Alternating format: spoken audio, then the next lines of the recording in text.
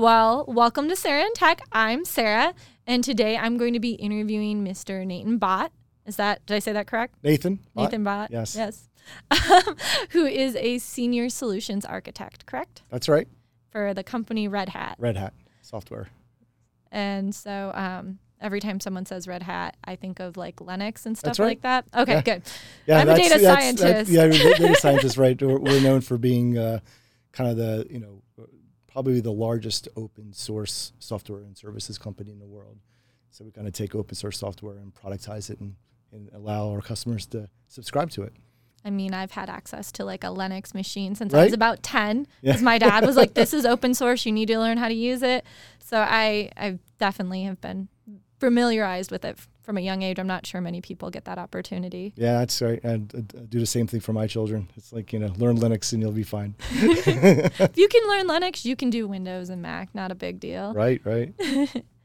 So why don't we start out with you were born and now you're a senior solutions architect. When did you discover your passion for technology? Kind of by accident. So, I mean, if you take out the formative years in high school, I found myself in college, or 1990, 91, and I was in school for pre-law and for history and poli-sci. And I realized about my third year in that, I didn't want to become a lawyer because there seemed to be a lot of lawyers and all the people I knew that were going to law school seemed pretty miserable. So I kind of stopped what I was doing and I joined the Navy. So wow, that was a pivot. Right, exactly. And not only did I join the Navy, I was able to test out and kind of always had a science background. My father is a chemist and biologist, so I always had science in my house. But I guess I had a pretty high acuity for chemistry and physics and math. So I tested out and got into the Naval Nuclear Program and kind of went head in vocationally into Naval Nuclear Power and the Power School and went through electronics technicians and school and mechanical and electrical and became a reactor operator of all things. So by the time I was 22, I was qualified on 2 different reactor systems, one on a sub and one on an aircraft carrier. And so I liked engineering. So kind of, went through that for 6 years and got out and thought I was going to go into commercial nuclear power. Went back to school at Old Dominion doing engineering and engineering technology and management but came out and decided not to do it because I didn't want to work in commercial nuclear power. When I realized what they did, it's a great industry, I think, in a lot of different ways, especially now in the revival of it. But it's pretty tough work in terms of working rotating shifts and it wasn't really conducive to having. I got out of the Navy because I was going to have a family, so it didn't make sense. So I decided to I sent my resume and my background to an IT web hosting company in Boca Raton, Florida. I was living down there at the time, and they brought me on as a inventory specialist. So it was actually one of the first web hosting companies in the world called Highway Technologies. It was located in a building where IBM was, where Bill Gates worked when he was with IBM in Boca Raton. And so I kind of learned from the ground up about web hosting. And at the time, they were using Linux and also using I guess it was IRIX, SGI, IRIX Origin 2000 boxes for their web hosting. So I kind of, like I said, from the ground up, learned that and kind of progressed through being a systems administrator. But I wasn't into technology directly, just for the tech's sake. So I worked, like I said, like a systems administrator, and I'm working for Google in 2001, 2002. Wow. So I was one of the first 2 engineers data center engineers on the East Coast to be hired for Google when they were still in, co-located data centers. So myself and another gentleman, he just came out of college. We were, managing clusters, big Linux clusters for Google, and which is pretty good. But it was pretty arduous work, and as you can imagine, it's just 16, 18-hour days, 5 to 6 days a week, and it was pretty grueling. So I did that for a couple of years, and. Did you have to do the on-call thing? And you're on call. Well, it was great because it's redundant, right? So you don't have to necessarily fix it right away because there's so many other. There's so much redundancy built into a distributed system like they had back then and they have now. But as it happens, like I said, I wasn't in for the tech itself. I was always into technology, see what it does for the rest of the world, the rest of the working world. Mm-hmm. So I ended up working for a hospital then, and working as a systems analyst, and working with doctors and administrators and nurses and pharmacists, and spent a couple of years working for a small community hospital in Virginia, doing electronic medical record implementations in health information management systems. And that's where I really liked it, where I had a way to take technology, software and infrastructure, and actually get it to be used by clinical staff or administrative and operational staff, and being that technical consultant. So kind of as a systems analyst and consultant, as well as then becoming a project manager, started managing a lot of projects and became basically a healthcare project manager. And what do you think really led to your ability to project manage? Because not a lot of technical people can make that transition, and you've made how many career transitions? I know. And I'm like, surprise ending. I'm actually ruler of the world. No, well, I guess it's because I truly like working with people. I mean, there was a time where, I think a lot of folks that are young that take on technology and they kind of get all this knowledge and they understand this stuff, and it's kind of cool. And sometimes you can get a little full of yourself and you're like, oh, they don't know this, they don't know. But I really enjoy teaching. Why does this work this way? Why isn't it working, right? Usually you're helping them fix a problem. And then you could try to educate them and get more comfortable with technology and computers, especially in healthcare at that time. So this is 2005 through 2008, when you have a lot of folks that are going from standard paper processes to more computer-driven workflow. And so I just loved working with people and seeing them kind of adopt it and get more comfortable with it and start sharing their knowledge of it. And getting people to adopt technology, because it's still actually an issue right now in a lot of businesses and enterprises. It's really adoption. You can sell all the best software in the world, all the best product and technology, but unless you get people to use it, it's kind of worthless. And so that's what I keep on doing. So and I enjoy it. So I guess I should carry on. Well. After doing a project management, and I ran a couple of projects, so I was with a small hospital system and then went to a larger hospital system and did larger projects. I got pulled into pre-sales. Mm-hmm. So in my infrastructure time, I learned a lot about storage and in data center operations. Well, EMC was looking for some pre-sale solutions architects or systems engineers in the Washington, D.C. area, and for their healthcare district. So I could take my healthcare experience and then my old infrastructure experience and try to get it to come together to help EMC, with their customers, come up with better data storage and data management solutions, especially when all the hospitals were kind of consolidating and there was a lot of infrastructure homogenization. So they needed a lot of help in that way. So I was working there for a while, but then, being in DC for almost 13 years and being on the Beltway and I wanted to move away from that. The traffic. And move out Did your west. kids go to the school system there? No, we're a little bit, we're in the Shenandoah Valley of Virginia. Okay. So we're about 60 miles away. So I was commuting an hour in, and then I had the Beltway traffic. So after doing that for many years, I was kind of tired of it. And then I wanted to move west. So I wanted to go to Boise. So I picked Boise. This is in 2013. Before it was cool, you picked Boise. Yes. Well, honestly, because we really couldn't afford to live anywhere else in the West. It was the best place for a large family to move to. The ultimate irony. Yes, exactly. It is. It's lamentable now. And St. Luke's actually hired me as a contractor, as a consultant project manager. It was a fixed-term contract. They had some projects that needed to get done. And so I got moved out here and worked for them for the first year and a half. And then I went back to pre-sales because I could stay in Boise. I was done my projects, and EMC hired me back to be a global solutions architect. So, working with EMC and then Dell, and now I'm with Red Hat. These are enterprise kind of infrastructure software companies. I'm doing what I do best. I'm working with people directly, customers directly, and positioning product portfolios to enterprise strategies, and then helping the sales guys meet their quotas. So a lot of pre-sales work. Yes. What skills would you say are necessary for your role? If someone was like, I want to be exactly like you, what would you tell them to go out and do? Go talk to other people, learn to be social. You know what's great about pre-sales, and a lot of my colleagues would say this, is there's so many people from different areas. We have a guy that just came on our team. He came from law enforcement. We have people who have been physicists, or you name it, any kind of background. Like, maybe the first part of their career they've done the work and they've kind of satisfied what they were looking to do. They became successful in it, and then they want to do something else. And a lot of those people, just because of their experience and being able to solve problems in different domains and being personable, and they make great pre-sales architects, because it's taking the business side of it, it's taking the technical side of it, it's taking how do you deliver it, how you manage it, how do you support it, all into one ball, and being that really primary contact person for the customer back to the company. So I'm really a customer's advocate is the way I look at it. And I do my best for my customers so they get the best out of that product that they purchased, and it's useful, and it makes their job easier. And ultimately, at the end of the day, that's what I want them to do, is be able not to be so overburdened. Let's automate where we can. Let's bring in new technologies that make it a little bit more efficient for you to sustain application development and deployment and so forth.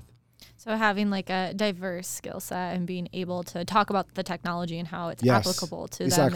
It's always about value proposition, right? I mean, it's not about, the technology in itself is fascinating, and there's so many things you can do, and if that's your career path. But if we really want to go ahead and get to the, and make it usable and valuable to CIOs and CTOs and even business people, not just IT, but also business, and kind of they see why they should invest in their people to adopt the technology that we're providing to make their business easier to run. So that's my end game here is, and the thing is, you can't just settle on one technology area or domain. You have to know so much, because there's so much that's going on so fast. I know that I hear that there is a need for project managers, and a lot in that space. There's a lack of PMs, and there's no actual degree that gets you to be a PM, because as you were saying, you have to have a diverse background and be able to talk to a lot of different levels of technical knowledge, as well as different domains and verticals. And so, I mean, it's just a space where we need more people who are able to be in it.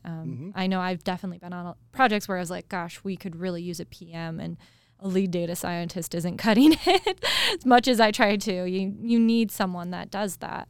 Yeah, good facilitators. I mean, I would say educators, even educators that maybe taught English, or they're really good facilitators. They're good communicators, and that's what you really need, is to be able to communicate and actually listen to what people are saying, and then contextualize. I mean, where project manager skills came in handy in healthcare in particular was you would talk to doctors, you would talk to nurses, you would talk to pharmacists, and they all have different incentives. They all have different problems they're trying to solve, and they want to work together. And that was actually one of the most edifying things, is to be able to get those stakeholders together and get them all on the same page and agree upon a path to a solution that's using technology. And if you're that kind of person that likes to see that type of collaboration and working together and have those aha moments, then that's a great career for those folks. But a lot of times, a lot of customers are dissatisfied and it could be, you could have a great project, but this little 10% of it wasn't that great. That's going to be amplified, and sometimes you have to kind of work through that. And again, that's the other thing too, is objection handling. How do you handle objections? How do you convince a person to see the other side of it, and then also address the objection that they're bringing up. I mean, we all know that every software has some drawbacks. Yes, and it has some strong suits. And so working through that with the customer, being like, yes, we know there are drawbacks within this specific area, is always something that you just have to deal with. I know different technology stacks, if you will, some of them are better at real time, but then trying to put a machine learning algorithm in there, it doesn't always work as well. But real time graphing is better in different environments, and so on and so forth. Right. I guess I know data science speak a lot better than general computer science speak. Now that's with ZData, for instance, it was great to work with such a diverse set of technologists, right? You had your DevOps folks, you had your developers, you had the data scientists, and then trying to kind of glean what they're really good at and what they can bring to the table for a certain project and deliver value to the customer. I thought that was kind of interesting, just and it's sometimes it's work. It's always about trying to convert what one person's saying or doing and what it really means practically and operationalize it. So it's always an interesting world to live in. Have you heard about the recent technology that GitHub came out with, where you like put in some plain text and then it starts building the code. Oh, wow. So it's actually like a deep learning, little capability. Yeah. Yeah. Made a few coders a little nervous around the collar because, then anyone can just go in and be like, I would like a program that does this. Cool. Thanks. And interesting. It runs off and it creates the code. Someone said it's really good at boilerplate. I haven't tried to use it yet. But, simplifying the coder's job, if you will. Right.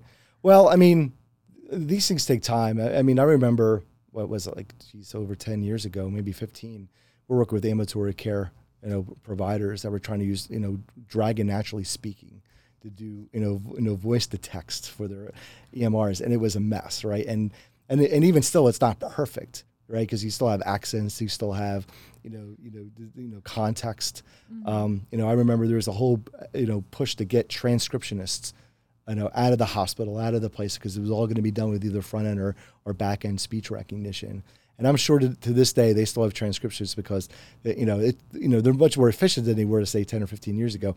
But you still need that person there to help out, and technology is not always perfect. I mean, I recently became specialized in this area. I'm not a transcriptionist, but I'm very familiar with kind of like the transformers and the Lambda nets that you use in that space to do the voice to text. And then you have a transcriptor look at the script versus the actual audio file. Mm-hmm. There's a company that does this better than a lot of places in Silicon Valley called Rev. Have you heard of them? No. They can do it better than, my little Google Dot or Siri or Cortana, if you will. And so they're really good at voice to text. It's kind of mind-boggling how good they are. Right. But we're still talking about it, when there was still technology, trying to be implemented, practically, that long ago. So it does take some time. But then that's enough time for people to find other things to do.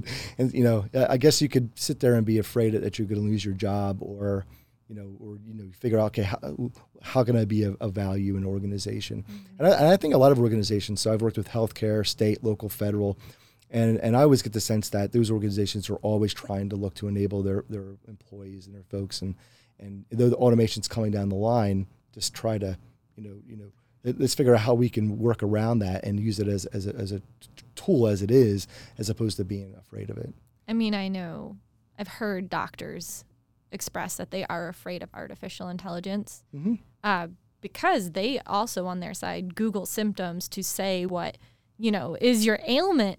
And so a computer possibly could take that space a lot better than they could. And so I know someone who might be the head at a hospital system for artificial intelligence, but he is not allowed to use the words artificial intelligence in describing what he does. Well, I in my career there, with what I just went through, I worked with a small startup called Allocade, and it was founded by a guy named Don Rosenthal, and he took some of his artificial intelligence algorithm basically from the Hubble telescope. So he was focused on stochastic optimization and schedule repair. Mm-hmm. So he was able to do it with the Hubble telescope. So he ported it first to manufacturing for lean manufacturing to do schedule repair, and then he did it to healthcare, in particular radiology or procedure-based environments, to be able to go ahead and get higher utilization of investments in CTs and MRIs and X-rays and ultrasound and so forth. So I was kind of, I worked for this small startup, implementing it as a workflow consultant and project manager. And, some of the hospital systems were, just embraced it and really worked well for children's hospitals because, they're complex workflows, because the children usually have to be sedated before they're put into an MRI. So you have the anesthesiologist, you got more nurses, you got the medical techs, and then you have, the radiologist that's doing the procedure. And so this software worked really well and be able to manage all those pieces. So then you can get the most efficient, procedure done. And so, but the thing is that there were some folks, especially on the nurses' side, some of the technologists were really, really apprehensive because it was considered AI-enabled, scheduling. And they thought, they used to have big whiteboards and they'd have their outpatient schedule, inpatient schedule, what was going on and what was down, what was up. And we were able to do this with this application called OnQ. And it was fantastic. And a lot of doctors loved it because they just saw the value of it and being able, because then you could figure out whether or not you need to spend more capital getting another CT, or could you send them across the street because we acquired this facility and they got extra CTs that we can use and get them over, and also get the backlog because everyone complains about how long it takes to get the radiology procedure done. So it was great, but again, this is like 10 years ago. There was so much apprehension against the word artificial intelligence, and so it'll keep on, I think, going that way until like everybody's either not employed anymore or embrace it as their own tool, right? I mean, computer science has been around since 1970. I don't think it's going away just because someone, made a text to code, and now websites, it's just text, and then a website exists, and these things are going to be easier, and then your time, programmers' times can be spent actually doing fun and interesting problems rather than designing another website or doing something unique in a website environment. Exactly.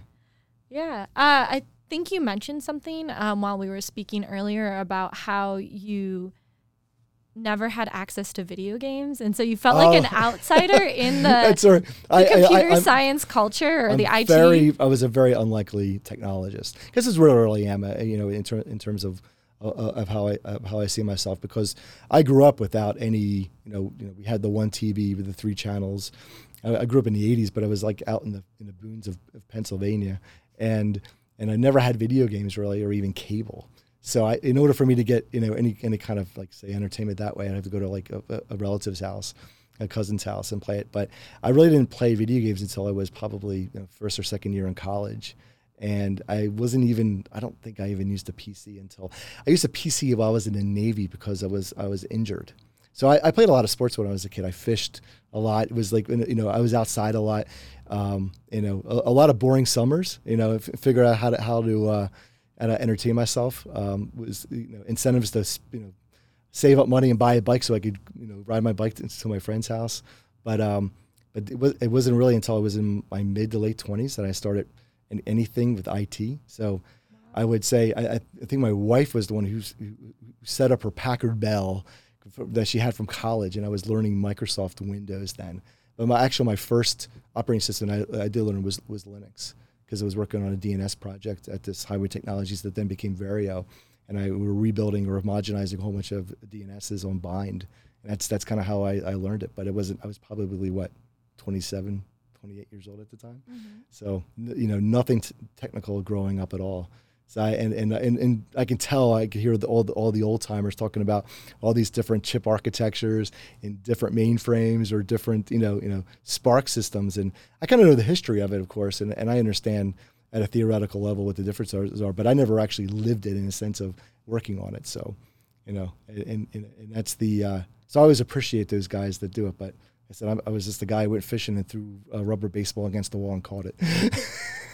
Well, I mean, like, that's really interesting that you haven't or didn't have access to like a computer growing up, but you're still terribly interested in technology and you use it regularly in your day-to-day life now. Most people in that setting probably wouldn't have taken to technology. I know people my age that don't like computers, even though they are forced to work with it. So it's very impressive, actually. That's what I'm trying to say. Oh, thanks. I'm trying to give you a compliment. Oh, thank you very much. Yeah, I mean, it is. I guess I'm genuinely interested in understanding how working, and the engineers that we work with, that I worked with at Atossi Data, that I work with Red Hat, with Dell EMC. It's just fascinating, just the level of technical, abilities they have and be able to solve problems at that. So I always have appreciation for that.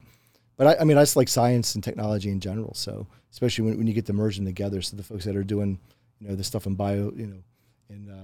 biotech and things like that is just fascinating.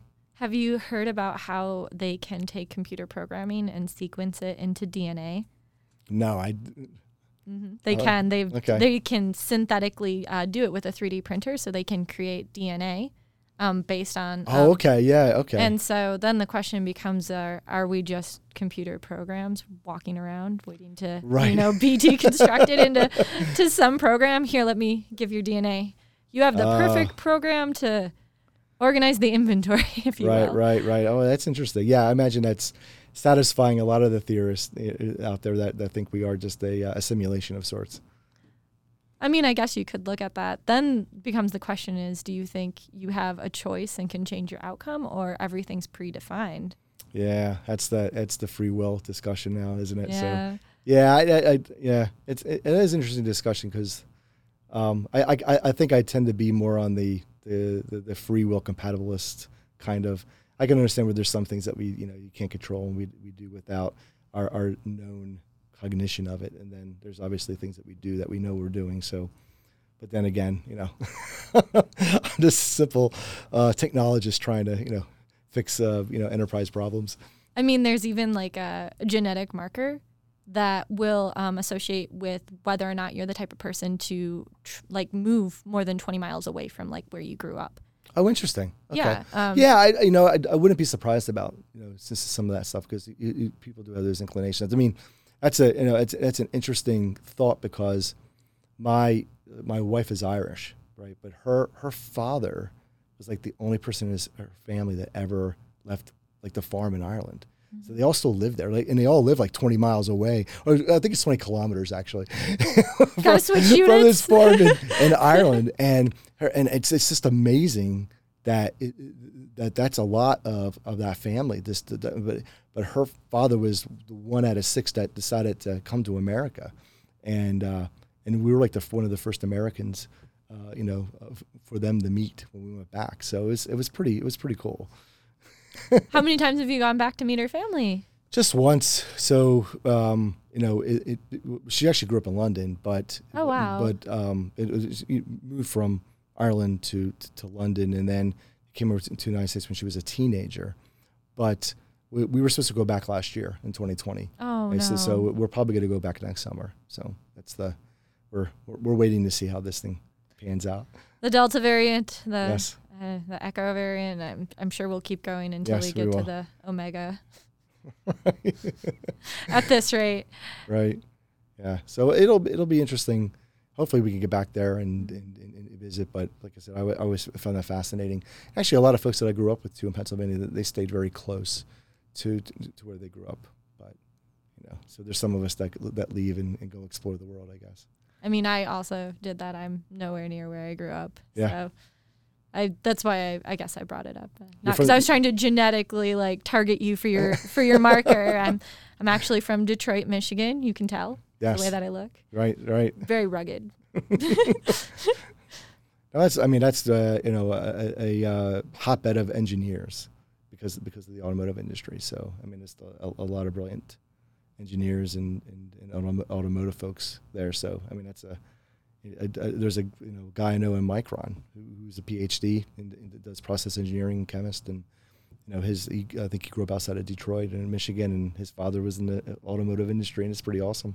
Yeah, my grandpa, but yeah, it has some of the best public schools in the United States. Actually. Yeah, I would imagine so. Right. Even the economy still is kind of not that great yet. Yeah. It hasn't bounced back. What I loved about Michigan is that living in Virginia, there's a lot of folks from Michigan that had moved. I guess get tired of the weather.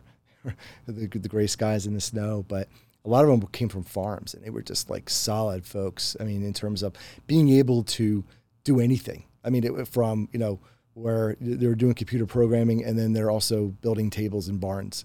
And I was just like, I was always so impressed and just like almost jealous. Like, man, they've so because it was just like they had to do it. They weren't going to buy it. They weren't shipping it from Amazon. They were actually doing it themselves, and it was pretty astounding to see folks like that. And I you see that a lot in Pennsylvania, but also Michigan. I mean, everyone says I'm a handy woman because I just whip out a tool bag and start fixing things. I love doing DIY projects in the house. Right. And I'm like, I also like programming, but let's paint this wall. Right. That's I think that's a great characteristic of kind of the down to earth and salt of the earth folks from the Midwest. Yeah, I guess that is a Midwest. Even it's considered Eastern time zone. Yeah. So technically, in some ways, they behave, I guess, like East Coasters. Supposedly, okay. Someone said at some point. I see. Anyway, what is some life advice that you think would stand the test of time, or something that you would want to tell your grandkids that you don't have yet? I do have a grandkid. Oh, sorry. That's right. Yeah, you do have. Sorry. What is some life advice you do want to tell your grandkids? No, or my kids. Yeah, I mean It's a good question. One thing that I realize or I see a lot is this, don't necessarily get trapped by the pursuit of knowledge in itself. A lot of knowledge is kind of inert, and it's kind of cool to find out a lot of information. Like everybody's a Wikipedia expert, right? All kinds of information about and quoting this and knowing this. But what I would say is focus on methodology and processes and tools to solve problems. Because everything that you and I are doing today will not be done 20 years from now. There's going to be something new, different, totally something we will never be able to anticipate. And you want to be able to you want your kids to be able to do that. So not to get hunkered down in one thing and just know it. I mean, it's good. I think it's good to, like you want to learn a foreign language, probably pick up, if you're going to work in technology, pick up some language and understand the structure and framework of programming and understanding syntax and logic and things like that. And then, of course, math, but also other things, just, finding patterns in different domains that you can apply when you're trying to solve problems. I think that's something I would tell my kids. And, I'd probably tell them to probably be a little bit more focused than I am and not get bored too easily. But, it's worked to my advantage. I don't know whether it'll work to my father laments. My father was a food scientist and worked for a same company for like 30 years and always gives me grief because, it's like, why are you doing this different? Like, why did you change? And I said, this is the way, I am. And I think it's the way the world is. And I mean, I think it's a very common thing to not be loyal to one employer anymore for 30 years. That's a very common thing. Right. Nowadays. Exactly. I honestly can't say I know anyone that has left college and stayed at the same company since college. And I graduated, a little bit more than a decade ago. It's just, that's the way it is. It doesn't pay to be loyal to an employer anymore. Yeah, I mean, that's one thing that's refreshing about Red Hat. There's a lot of folks that have been there for a long time since the beginning because, once it became a company in the 1990s. So my current manager's been there for 16 years. Oh, wow. A lot of the leadership. I saw that at Dell as well. Not so much, kind of we'll say legacy without getting legacy, technology companies. There's a lot of folks that have been there for a long time, and I think it's good to have those folks, for that institutional knowledge and continuity with the customers in particular. But you do see as employees get younger and younger, they are going through, and I used to say it was more project based. It was always about solving a problem or working on a project and getting it done and going to the next one, and I think it's great to do that when you're young, to be able to go from one thing to another, try to solve different problems, work with different people. I think that actually helps out in terms of encountering the change that's always going to be there. If you're working with the same people and the same thing over and over again, there probably is going to be a complacency that sets in, and that can catch you off guard when things do change. So, and I mean, change is inevitable. It will happen. Yeah, it's supposed to happen. Really, I mean, I can't. That's where we all are, and navigating that and figuring out a path. For your own career path, helping out other people, helping out your customers, navigate that as well. So, have you ever mentored anyone? I would say yes. I've mentored folks. I was thinking about that question because I've never had a mentor, like, a long-term mentor. I've never been a long-term mentor, but I've been on teams where we were cross-functional, and I thought about this. First hospital I worked on a clinical systems analyst team. So half of us were like IT technologists, but the other half were like nurses. So, I worked for a nurse who was a cardiology nurse. And then one of my colleagues was a OBGYN nurse, and she worked in labor and delivery, and then med surg. So what was great was we kind of mentored each other and are in understanding how to deliver technology to clinical operations. And I always thought that that particular manager, she was just a great mentor, and it was like, to me, that was like actually my first real manager. Like, and she knew how to manage not just, us IT people, but also, doctors and other nurses and administrators. So she had a gravitas to her. And I always took that is that, she was before she made a decision, she went through her paces to make sure it was the right decision. It was the right decision for all the stakeholders. So we always kind of mentored each other, and then from a technology side, we taught the nurses a lot of things about systems thinking, because you think in nursing and in healthcare, there's biology systems thinking, and then there's systems thinking, and they're quite different when you're talking about sustaining operations and managing those electronic systems that doctors and clinicians use. So I always thought that, but in terms of mentoring other folks, it's always been senior, junior level. As a project manager, you do that a lot. Yeah. Yeah. So it's kind of part and parcel of the position. I mean, I definitely have learned a lot from the project managers that I've been with, and they started to teach me some project management. So that's always fun to do and learn about other people's roles. Yeah, so that's, I've heard of, and I have a mentor right now actually within Red Hat, and he's great. So he's kind of helping me navigate and find the information that I need as fast as possible. That's always challenging when you're newer at a company that has a lot of legacy knowledge. Yes. And who do you go to ask this question to get this thing to go to the next step? And everybody needs that. So yes. I think that's it. And I think it's very, very important especially with the amount of change of people that are influxed, that you have some continuity there. Mm-hmm.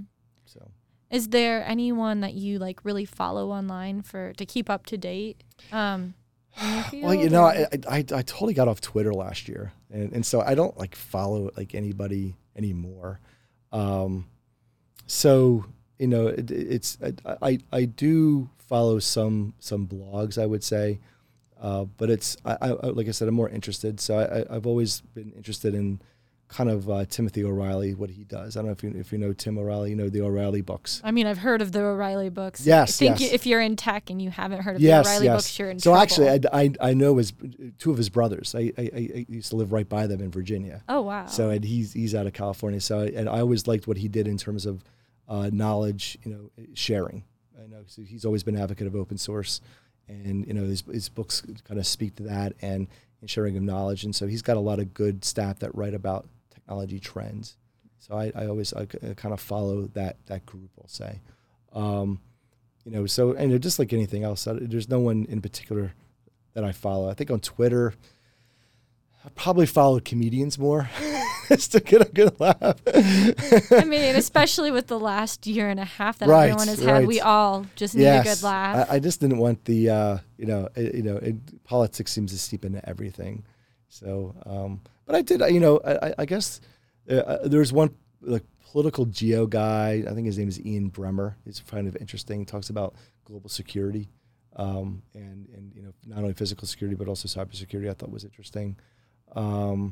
And the effects of globalization and economic homogenization, and how that fed into the last couple of years. So that was one guy I thought was pretty interesting.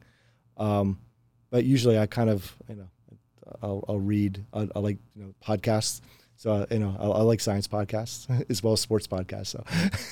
Do you have any what's your favorite, or what's some of the ones you listen to? Probably Sean Carroll, Mindscape. I think he's got the best one out there. He's one of the best interviewers, and he's got such a variety of folks that he interviews, and across all domains of science and technology. So I really appreciate what he's done. He's a great science communicator. So and is I think pretty important when you want to learn about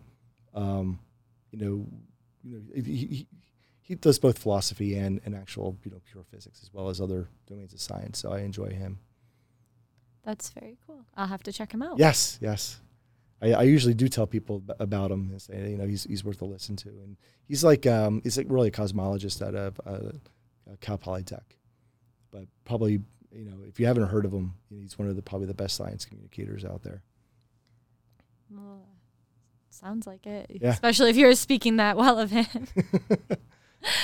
So do you have a favorite programming language, or are you just do you program anymore? I do not program. That was one of the things when I first got into IT, I was trying to figure out, I didn't realize there were so many paths you could follow.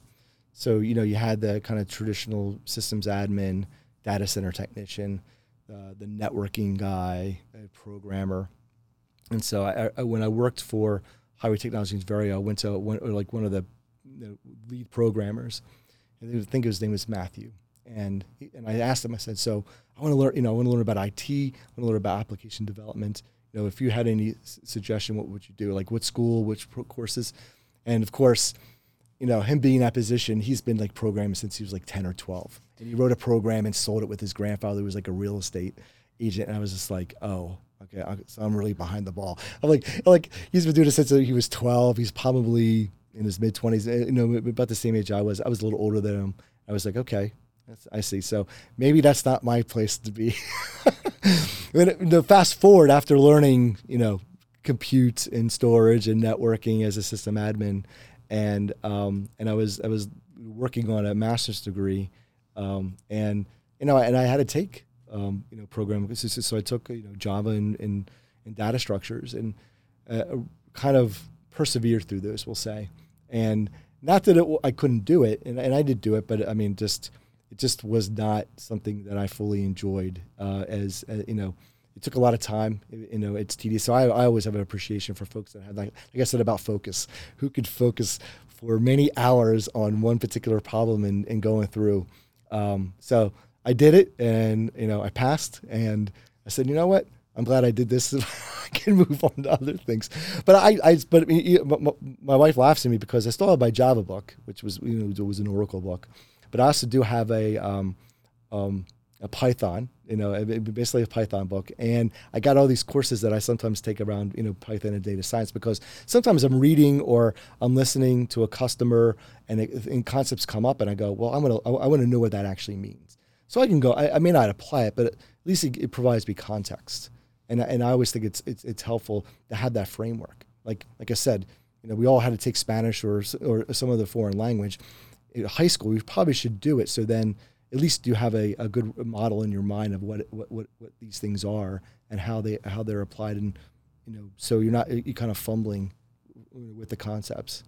Or at least the structure of Spanish is different than that of English, and that was really revolutionizing to me. It was like, you don't just literally translate the word for word. It's the same formula of hi, my name is. It's not the exact way that it works in other languages. They order the sentences different. And so, right. I mean, even just at that granular of a level, as someone who's working in that space, it's just, having an idea of how it works. Right. So it's actually doubly complicated for you because you got language processing, and then you're actually software development languages, and then that's pretty cool. But I was just liking programming languages to the actual human language as well. So right.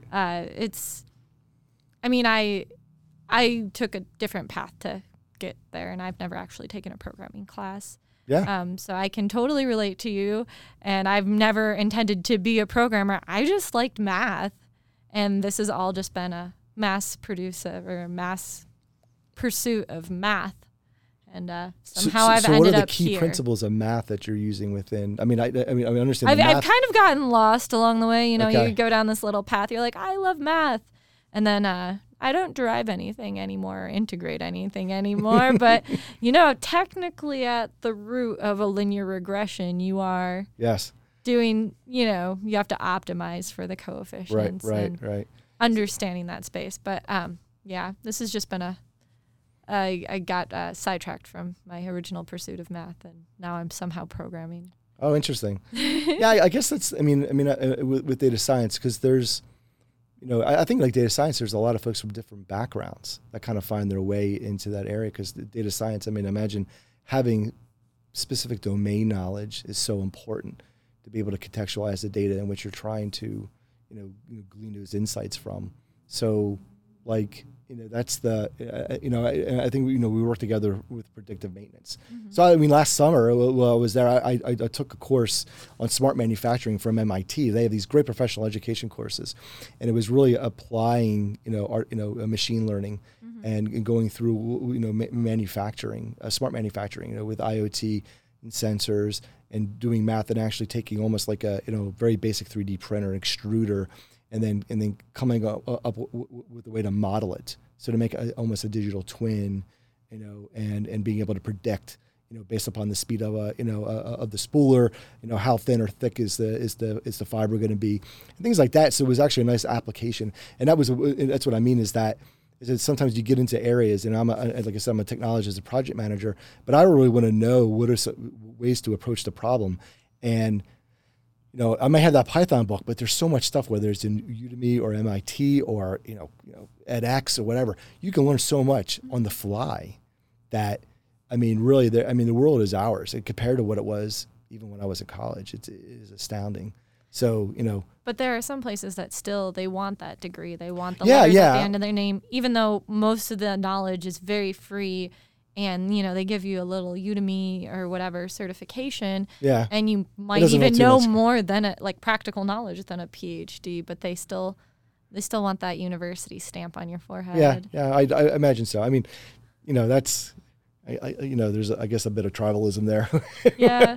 Well, I knew someone who would only hire U of I graduates and they wouldn't hire BSU graduates. And really? Okay. Yeah. So, no matter how, polished the BSU graduate was, they wouldn't hire them over a U of I graduate. And I was like, oh, I didn't know people were actually like that. I thought that was just, a myth. No, yeah. People have their biases and their thoughts of, and probably is more the case, I don't know about now, but obviously your example, but I don't see it as much, at least it hasn't affected me as much. But then again, people who work at certain companies, they can kind of get access to other companies because they have other people there. Mm-hmm. So unless you've worked in a certain industry with a certain company, a certain group, you may not be let into that other company. So it's there at different levels, I'm sure. Yeah, I'm kind of surprised sometimes the stuff I run into, right. But it's whatever. It's life. Yeah, it is. It's the things you figure out how to navigate around and kind of prove your worth. Other than now, and I think in a lot of cases those degrees are pretty valuable and well worth it. But but then other folks don't have those opportunities, whether it's life circumstances or money, and that's kind of how I was. I'm autodidact. I never got formally educated in IT. Everything's been self-taught, or I take the little classes. But I think the methodologies and the problem-solving approaches that engineering teaches you generally has been very helpful. Learning the scientific method in general probably was very helpful, applying it constantly right, exactly. to what you're doing. Exactly. It's been helpful. So I also like the engineering management part of it, which was pretty important because, you had the economics part of it and the statistics and operational management and project management. Because again, it's not just about the technologies itself. It's like, how do you make this useful? And I did, and we talk about mentors. My engineering management instructor was this woman who worked at NASA, and she was at NASA for 30 years, managed 5 different groups, in all the different areas that NASA has, and I forget what they are off the top of my head, of course. But she was absolutely brilliant, and she was so funny because she would say, she'd get a new recruit of engineers in. And these are brilliant people, mostly men, right? And she would say they were so competitive because they've been competitive all their life. And she would say it would take her 6 months to basically break down all their bad habits while keeping their engineering knowledge, right? And mechanical engineers, electrical engineers, aeronautic engineers, what have you. Because they all had to work together. They all had to work together to solve problems, be able to support this space shuttle mission at the time. Mm-hmm. But she said it took them 6 months because they were so competitive that you couldn't get them to work together. And and because they had their own domain biases, like the electrical engineers didn't think the computer scientists were good because they thought they were all dropouts. What? I know. And, no, mind you, this is this is in the 80s and 90s that computer scientists are dropouts. Yeah, right. No, it's true. There's a lot of at the time. It may not be the case, but there was this notion that if you couldn't cut it in electrical engineering, even computer engineering, right, when you're getting into high levels calculus, that you would go ahead and say, okay, I'm not going to do it. I'm going to go do computer science instead. So it may not be the case now, but this is but back then. And then so she would talk about 6 months to get these folks broken down to be able to work together. And she said that was actually, it was very interesting, that things that she had to do to get them to be able, little projects for 3 of them and then get 5 of them. So then they could, understand each other's, the trade-offs. There's always the trade-offs across the different domains. So I thought that was actually, that was a great course that I took at Old Dominion University. and it was very helpful, especially as a project manager when you have different disciplines. And I was working for healthcare at the time when I was going through that. So that reminds me of a personal story because I'm a data scientist, so I do math and I do science really well, and I wasn't such a computer scientist. So I was in a room full of programmers, and someone said something about packet speed. I was like, okay, can you explain a packet to me? And they all like turned their heads slowly and looked at me like, how do you know how to program? And I was like, well, I guess people could argue I don't, but I'm a data scientist. I know math. Do you know how to, implement a random forest and do it correctly? Right. Probably not as well as I do. So we all have our strengths and weaknesses. But no, it's a very common thing I run up against. But I know most data scientists are computer scientists, so they're probably not experiencing those types of things like asking stupid questions like, what is a packet? I know now. I promise, guys. Right. It's true. I've been in those conversations. Just like, please don't kill me. Thanks. Right, and then you can go into data storage, right? And the network guys don't know about like SCSI, I don't know about or SAND or anything like that. So everybody's got their I think they're focused in their track. But it's great. I think she would take people out of their own groups and say, look, you're going to go work with the mechanical engineers and sink or swim. I mean, I figure it out. I think that is everyone should experience some of that. Other definitely. people know a different chunk of the pie, and it takes a bunch of chunks of the pie to make a whole one. Right. Well, that's the thing is it's integrated knowledge and being able to take different disciplines. And that was what was great about the Navy that I don't think I would have experienced anywhere else is that, though I was an electronics technician, right? It was really instrumentation and controls for the reactor plant. But I had to understand the mechanical systems. I had to understand the electrical systems. I had to understand the reactor physics.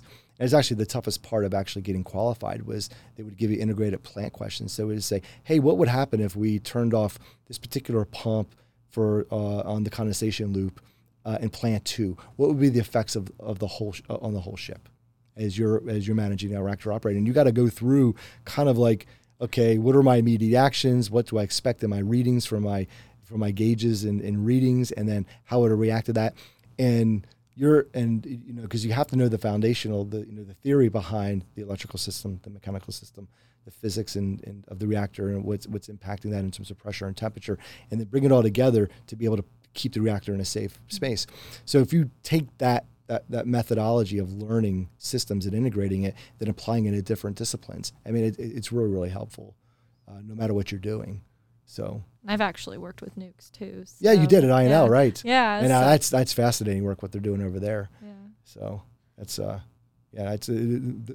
loved working with those customers because you get to work with the enterprise and the HPC folks, and they're doing a lot of great work in terms of building out simulation of models of the new reactor designs.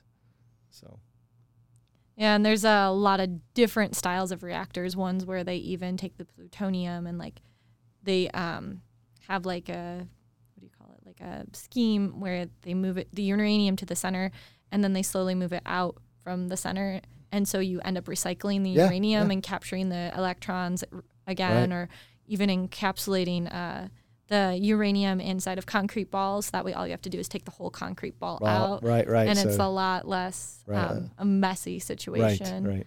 It's been messy in the past. Yeah. The only problem is getting these like systems certified because they've been experimenting on them for there's a lot of money now. I know that like NuScale out of Corvallis, they're doing a lot of work at INL. I think GE Hitachi, their small modular reactor systems are going through search. So it'll take a while, but it looks promising, and I know there's a lot of excitement and a lot of investment into that area. Bill Gates has TerraPower, which is up in Washington, and again, they're going to more what's interesting is they're taking the technology that had been tested and actually researched back in the 60s and 70s, like at Oak Ridge, these molten salt reactor and sodium reactors. The sodium reactors, right? And now they're kind of refashioning them for usage, and then they're smaller and they have the microreactors. So I know there's a lot of thought of what the go-to-market for microreactors are, especially when you think about how fragile our critical infrastructure is on the electrical grid. If you can go ahead and get it more distributed and easier to solve, and then you have the other inputs from solar and other renewables, it's a pretty, that could be a way just to reconstitute what our electrical grid looks like in the future, instead of being like Texas last year. Right? That's not even the first time that's happened in Texas. Like, it happened 20 years ago. I mean, I remember looking at like an electrical grid when that was like a problem, and I had to write about it in a new reg document and stuff like that, and being like, why is Texas by itself in its own grid that all the other states aren't? Or just talking about how fragile everything is. I've looked at a lot of the alternative energy options, and I always wonder, why don't we go with geothermal? It's one of the few, like, there's nothing growing near it. We're not going to disturb anything, and it has a high energy output, whereas like solar has a drawback of like it creates toxic waste when you create it. Right. And when you decompose it, and processor, and as well as like even wind turbines, like animals get freaked out. So not super cool, but not super bad. Right. And nuclear obviously has like nuclear waste. Yeah, there's a lot kind of bad. It's all trade-offs. So it's very consistent and reliable. And I mean, obviously fossil fuels aren't that great. And I mean, I worked in that space for the federal government for over 2 years and thought about it a long time. And I was like, why don't we do more geothermal? And I mean, obviously hydro plants disrupt fish and all that. So that's not super good, not super bad, but geothermal, nothing lives at a geothermal event really, other than like bacteria.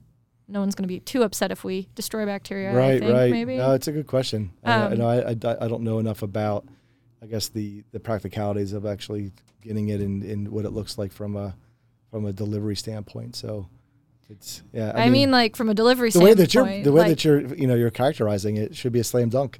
Well, I mean, I'm sure it's not actually a slam dunk, but like I just don't see the drawbacks, and I've like looked into it for quite some time, and I don't understand, other than the fact that we're not like we don't have a lot of geothermal vents would be the biggest problem. Yeah. But then Wyoming would be like the powerhouse with all their geothermal. So we start a company called Caldera Power. We take all the thermal vents over there on the Wyoming-Idaho border, and all the hot springs that run through. I mean, between. A few people might get upset when you destroy the hot springs, I guess, because they like hanging out in the hot water. Yeah, that's true. I think what the Scandinavian countries would do well with that too, right? Quite a bit. Hawaii too, right? Yeah. I mean, you can put it at the bottom of the ocean. It's not really going to disrupt anyone. I guess there's the tube worms at the bottom of the ocean probably wouldn't like it. I'm sure there's advocates for tube worms. We're joking, but I'm sure there actually are. I'm sure there are. Okay, we've gotten a little off topic. Right. What would you say is your favorite technology stack? Are you just not allowed to pick? I guess I am allowed to pick. But do you want to tell us? I will keep the company. I do think there's, there's a lot of headway being made with Kubernetes and what I see in Red Hat and OpenShift. So, I would say that when you say technology stack, are you referring to specific, like a programming language and database and compute or a particular product? I mean, we're just trying to get insight into your mind. If you said, Sarah, what's your favorite technology stack? I would say, well, so far I really like on-prem servers. And I like distributed databases. I'm not a big fan of Hadoop, but Greenplum was good to me. I see. And implementing models in there was pretty easy and straightforward. Yeah. Well, I would say what I've seen personally from making a big impact is a lot of the automation around, whether it's Ansible. You've heard of Puppet and Chef, and now, there's so much, I think, focus on automating as much as possible. Now it's not just the infrastructure and whether it's the hardware or the operating system or even some basic applications, but it's automating everything up from what's on-prem, including the application, the app dev pipeline, to anything that's in cloud or on-prem. So between what Red Hat offers in Ansible, or even you have the free bits out there with Ansible, and then and then HashiCorp's Terraform, and I see so much adoption going on and so much work to go ahead and get that done because, frankly, a lot of my customers they can't find enough people, and they really are coming against hard stops on projects.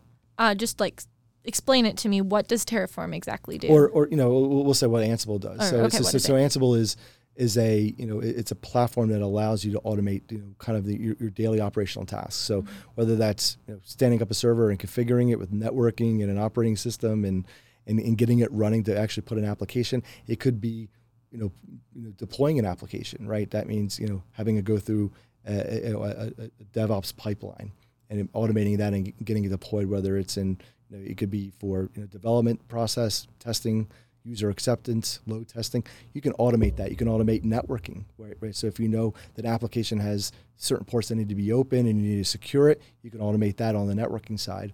What you're seeing now is a lot of security operations. So you've heard of NOCs, right? So network operation centers. You have now you have these security operators or SOCs that they have all this different firewalls and intrusion detection systems and logging systems like Splunk or QRadar from IBM, and they need to take all this information and start correlating it, right? And so and be able to make and automate decisions. So you can automate based upon all the data that's coming in to go ahead and lock things down when they think there is an attack. So, but you could do it with one technology, but most places have a heterogeneous environment. So now you take as much, and so to be able to automate not only the collection of that, but then responding to it is becoming more and more important. So I think to me it's just taking off everywhere, and because it's become one of those things that's imperative by all chief executives, especially around security and around cybersecurity. Oh yeah, cybersecurity is terribly important nowadays, unfortunately. Yes. So and then in Terraform is similar, but it kind of focuses more on being able to stand up infrastructure in the cloud and be able to and automate deployments in the cloud. And so instead of using those native tools, so both like the Ansible and the Terraform stacks, they're kind of complementary and they work really well together because ultimately you can get very granular on what you want to deploy, and then what's nice about especially Ansible is that whether you're using the open source version of it or the Red Hat subscriptions, you have so much content that's provided by the communities. So you have certified content from all the different, like 90 to 100 different IT vendors, or literally thousands, tens of thousands of people have contributed their own code to be able to get content together to be able to automate. So you could stand this stuff up really quickly, and that's one thing about Red Hat it's really eye-opening. Is just how many folks are willing to contribute back to the work that they did to make the product better, to help other technologists be able to manage their their IT infrastructure and environments. And and Red Hat really does live this kind of open source ethos and being transparent and being collaborative. There's really nothing proprietary in their nature. Mm-hmm. It's so and the subscription really is meant for really just for support, knowledge management, engineering, and working with everyone's got like their favorite cloud provider or hardware vendor, and so it's pretty amazing how they work and do open up in a way how they're doing business and how they're managing and implementing technology. I mean, I've been told since I was a little girl that Red Hat products and Linux are one of the most stable operating systems in the entire world. A lot more than the other guys. So, I mean, it wouldn't surprise me if that's still very true because of it's open source, and so everyone contributes. Right. And it's the culture around it. Right, and what's interesting though is that IBM acquired Red Hat almost 2 years ago, and everyone's kind of like, oh, IBM, it's but they really want to adopt Red Hat's ethos and incorporate where they can, whether it's in the products or whether it's with customers. So and with most of my interactions with IBM folks, though we don't, it's kind of like we're fairly autonomous, right? We work independently. We work with IBM. They pull us in when they can, and when it's the best for the customer. But you could tell there is an enthusiasm from IBM to be able to take some of what's going on, and even Microsoft for that matter. I mean, we're big partners with Microsoft, again, another well-known proprietary technology company, but there is so much partnering going on. So And I think they realize that, at the infrastructure level, that's not, it's been commoditized for the most part. It's really getting the solutions out, the business solutions, the integrated solutions, and not just the under the cover stuff they're going to make money on at the end of the day. So do you have any closing thoughts that you'd like to share or recap on? Oh, I mean, I love my job. I love being able, I love working with the customers. Mm-hmm. So, I miss working with Department of Energy customers in the scientific and research. I love to work with the healthcare customers. And now I work with state and local and education customers. And, you see them day in and day out. They're they're living their lives. They have, and the last thing you want them to do is be burdened with all these, complex technology decisions and supporting it and maintaining it. So I really enjoy kind of helping them out in that way. In a sense, being truly a trusted advisor or a consultative. Not just I'm not just some sales guy slinging some particular. You got to buy these, you got to buy that. Now, obviously, I'm paid to have an opinion, right? Yeah.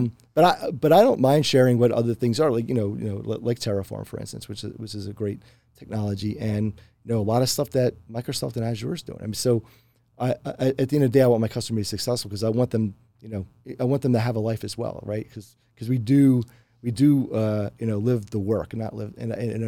I'm sorry, did I say it right? We are working to live and not living to work. And so that's what I kind of want to see that in my customers as well as myself.